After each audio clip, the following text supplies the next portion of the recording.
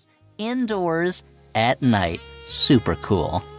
You know, the thing is that probably doesn't sound radical to modern audiences because we see presidential candidates trying to be cool on late night TV all the time. But in 1992, they just didn't do that. This was a big deal. When did you first meet Bill Clinton? Was it when he walked on stage, or did you meet him backstage? You know, we had a lot of guests on Arsenio's show that had way more security. And Bill Clinton was a governor, you know, and we had a lot of politicians come on the show. So, you know, he didn't really have a lot of security around him.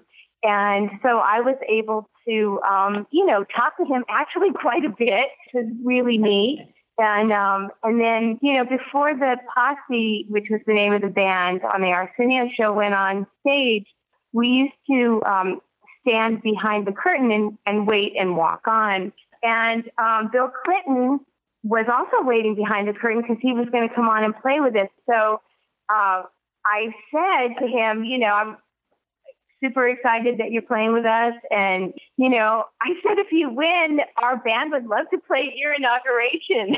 You're good.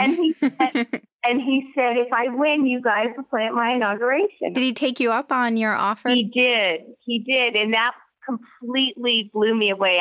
I have no idea if that was because of that or if that was just because we, you know, played with him and that was kind of a big part of him connecting kind of with a more multicultural audience. But he sent us all bomber jackets with the presidential seal, which I still, of course, have, but it's kind of a treasured gift.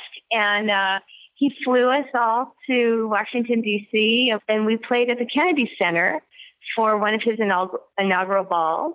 We played a set with Little Richard, and then we played a set of our own. But the president did not sit in with you at that performance. Do you think he was tempted to take a moment out of the inauguration celebration to be like, even though I'm the president now, I really want to play? Well, he did at parties afterwards, I think. But at that particular event that we were playing, he was dancing with Hillary because it was a ball.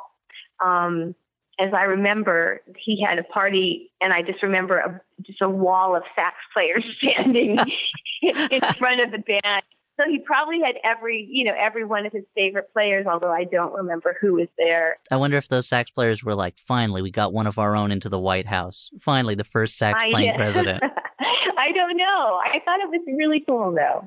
So you had mentioned that you had politicians on the Arsenio show quite a bit. I remember, like, it seems so almost like pro forma now that presidential candidates have to go on the late night shows and do like bits to show that they can have a laugh. But at the time, like, I remember it feeling very like strange and different and new for a presidential candidate to be doing something like that. And just wondered if any of that feeling was there at the time. This feeling of like, I think, you know, it felt like this was definitely something special. It did feel like there was a lot of energy around it. A lot of people were excited, and the audience was really excited.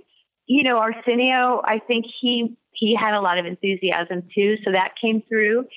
And so he, I think, made Bill Clinton feel cool, you know, and in response, he was cool.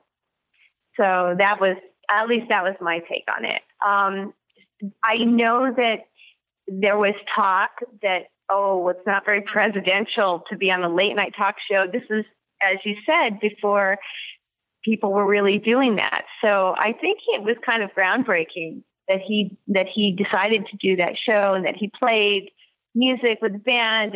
Do you feel like you helped get Bill Clinton elected?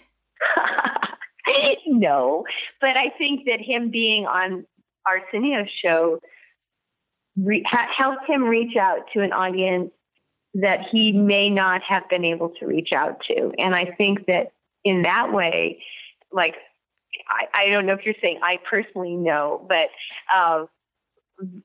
as a show, I think he definitely benefited from his performance on that show. And I do think that show helped him get elected. I admire how modest you were just then. If I was in your position, I would have been like, yeah, I helped him get elected. Like,